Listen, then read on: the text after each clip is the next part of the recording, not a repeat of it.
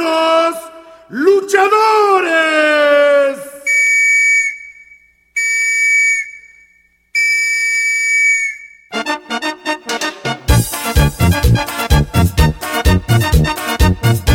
De 2 a 3 caídas, sin límite de tiempo.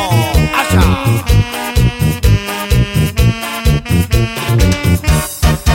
La arena estaba de bote en bote, la gente loca de la emoción. En el ring luchaban los 4 rudos, ídolos de la afición. La arena estaba de bote en bote, la gente loca de la emoción. En el ring luchaban los 4 rudos, ídolos de la afición.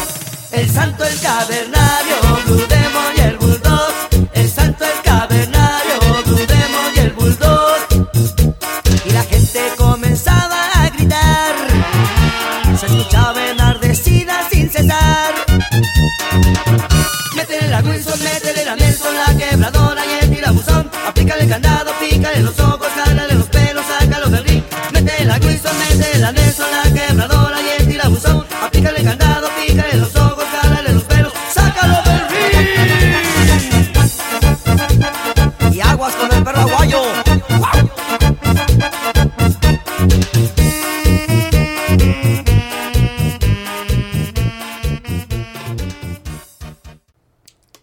Hallelujah, Hepcats. This is Lucha Classica, number 12.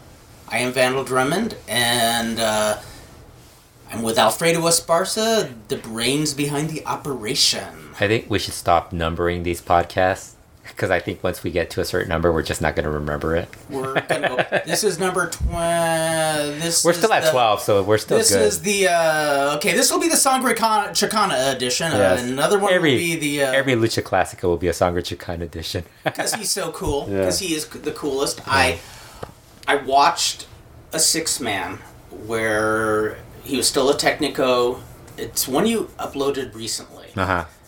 And he was teaming with babyfaces Mocho Cota and La Fiera, which I didn't know Mocho Cota did a run as a Technico. Yeah, we even talked about it on this. And way back when, in the 80s, whenever I'd see some of these Rudo beatdowns, I'd kind of be dismissive of them because that I was young, immature, and just thought Tiger Mask and Dynamite Kid were the bomb, and that was what wrestling should be, yada yada. Well, when you go on YouTube, and since I post all these videos, and I know other people have posted this stuff, but like you see comments, and it's always like a comment like, "Oh, he took 2 pile drivers and he won with a drop kick, or he won with a suplex." And I'm like, dude, this was like in 1983, 84. That's different. Like they're not doing like these amazing finishers where a 450 splash. They weren't doing this sort of stuff. I love it when people are so amazed that certain holds or moves didn't exist 30, 40 years ago. I mean, but the little smart aleck remarks exactly. always crack me up. Like I like. Can you picture Strangler Lewis doing a Cabrador? Yeah. He's not gonna do a flying body press. What I loved was the whole beatdown psychology, and something I never paid attention is how they're beating down the baby faces. Of course they Pearl Harbor them first, and another baby face gets in, they beat him down, and the baby faces just can't get in. And then finally, when all 3 baby faces get free of the Rudo's grasp and are ringside, and they've been separated and they can get a clean start, the audience pops like crazy. Mm-hmm. It's not like the hot tag where they come in with their fists drawn and an angry face. It's just they physically got away from the Rudos who were ganging up on them, and the crowd just goes nuts like, oh, they got away, now they're going to come back in and kick their ass. Yeah. And then the other thing is just, again, hearing the crowd.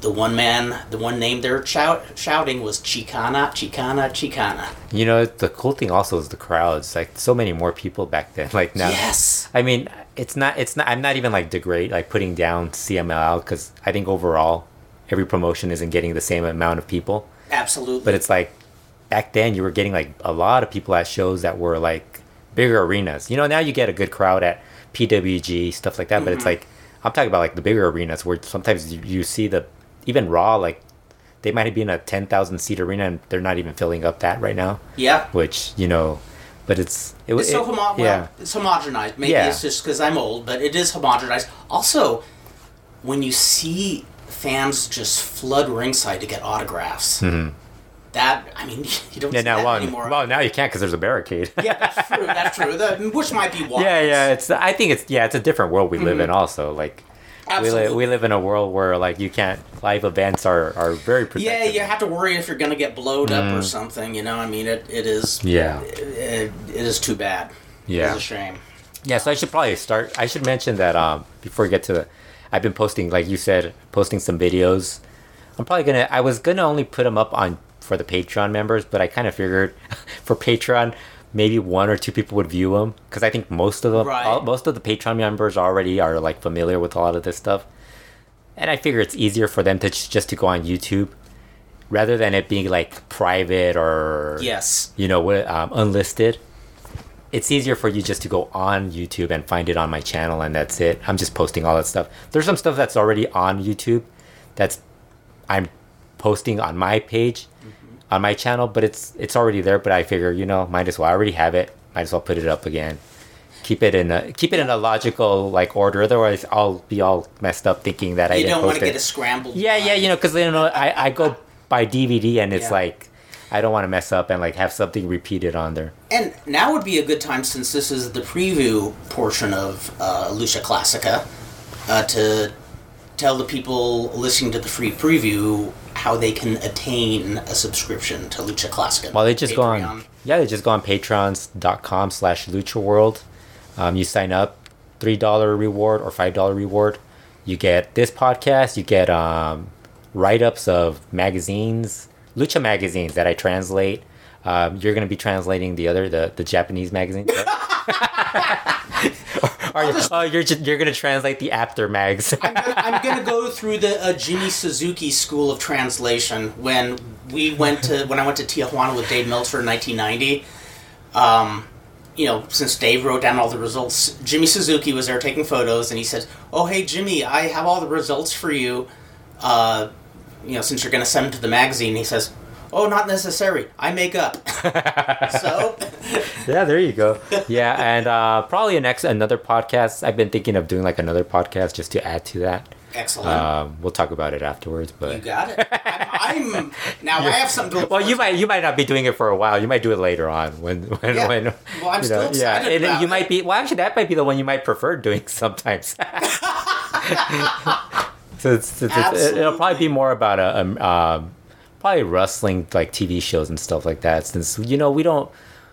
I have so much wrestling TV, and there's a lot of stuff online that I think we've seen it. Maybe we haven't seen it. It'd be kind of fun just to go through and like recap it. There's a whole treasure chest of stuff wrestling related that isn't specifically a wrestling show. I think a lot of people just go based on order. They'll go through Nitros, or it's the first time they watch them, and they're not familiar with who the guys are.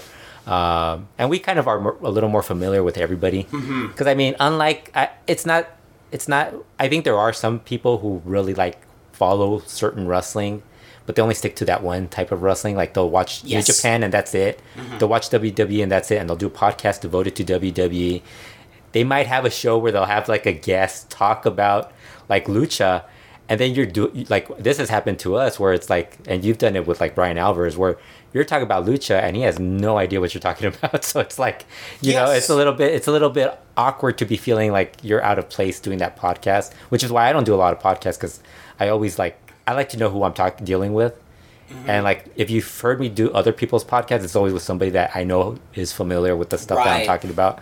But it's like, it's really awkward to be doing a podcast and it's like they don't like interact with you. Yeah, it's like the extreme example in this, of course, is pre-podcast era, when I think it was Bill Apter in the late 80s was putting out some like mini magazine that was kind of like a wrestling is kind of mimicking Wrestling Observer. I never saw an article myself, but I remember Dan Farron reading some of the stuff he wrote. When was this? This was like late 80s or 1990. Oh, that little newsletter Yes, they did? Yes, I have one. Remember I told you I have one?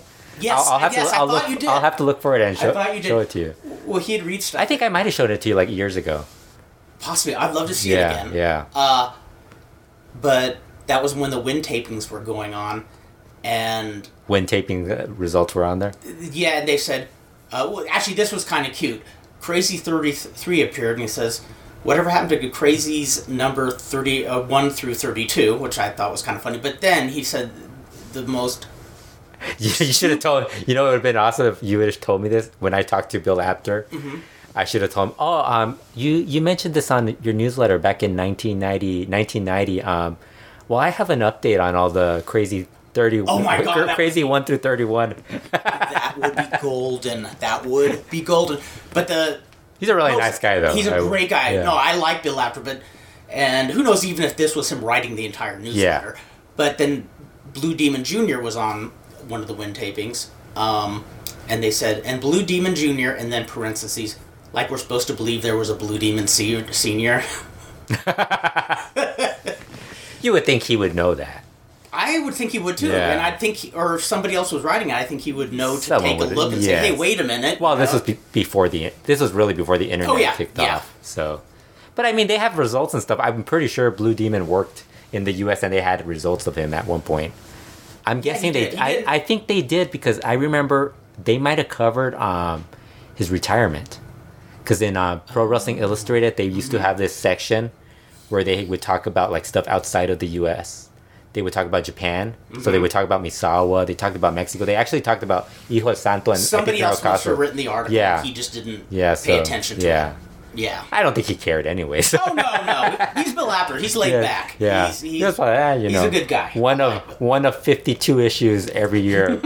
Who's really going to care? So, speaking of issues, today we're going over an old issue of what was probably the most popular Lucha Libre magazine in history, Lucha Libre. Yes. I'm kind of curious why they can't...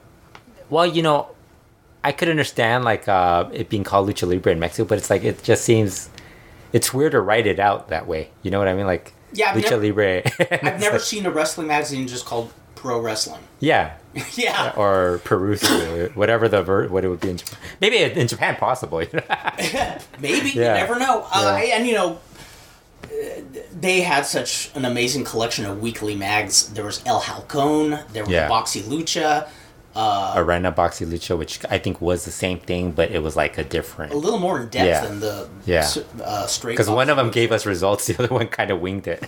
Yeah, exactly. I think the Arena de Boxy Lucha is the one where... With the results, right? Results, and I loved it because they would cover just these little towns you never heard of in this little tiny, like, 500-seat arena, and those are really fun to go through, but Lucha Libre was probably not the most in-depth magazine, but it was the most popular. Yeah, it had a lot of rumors, like gossip and rumor stuff. That was basically like it would have the wrestling stuff, like two results, whatever it's like recaps of two shows. Like in the 70s, one UWA and one EML. Yeah, and EML, and then they would have like 5 or 6 interviews, which I don't. Maybe it's possible.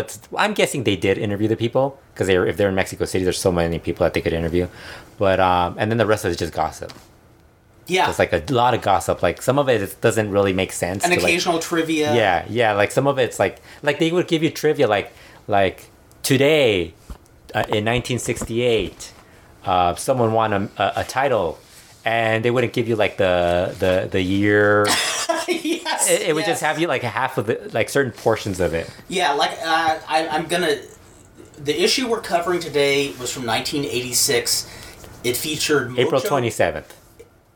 April 27th, 1986. 1986. My dyslexia has returned. I missed you, dyslexia. Issue number 1160. Mocho Cota and La Fiera on the cover. A very cool, almost... Yeah. A very Halloweenish looking pic of them. And you know the funny thing is like they have the names on the wrong person. Yes! Yes! Which cracks me up because this magazine's name is Lucha Libre. You would think they would get this right? I mean, come on. You would think so. And the funniest thing is... and this was consistent for years.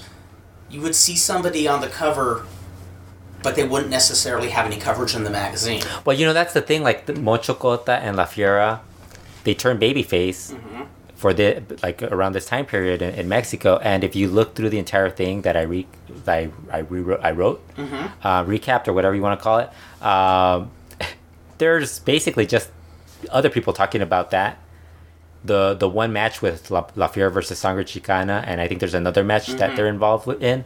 But there really isn't, like, there's no, like, feature on them. Like, there's no feature on them turning. Like, there's no interview with them. It's almost like they get your interest and then they say, well, that's it. Yeah, here's these other people that I'll talk about. Here's Cien Caras. What is his thoughts on these guys? Here's Super Machina. What's your thought among all these other people that you're feuding with? What do you think of these rivals? It's like People Magazine as compared to something like Vanity Fair, which is going to do this in-depth investigative journalism. Wow, my addiction is worse than ever. Yeah.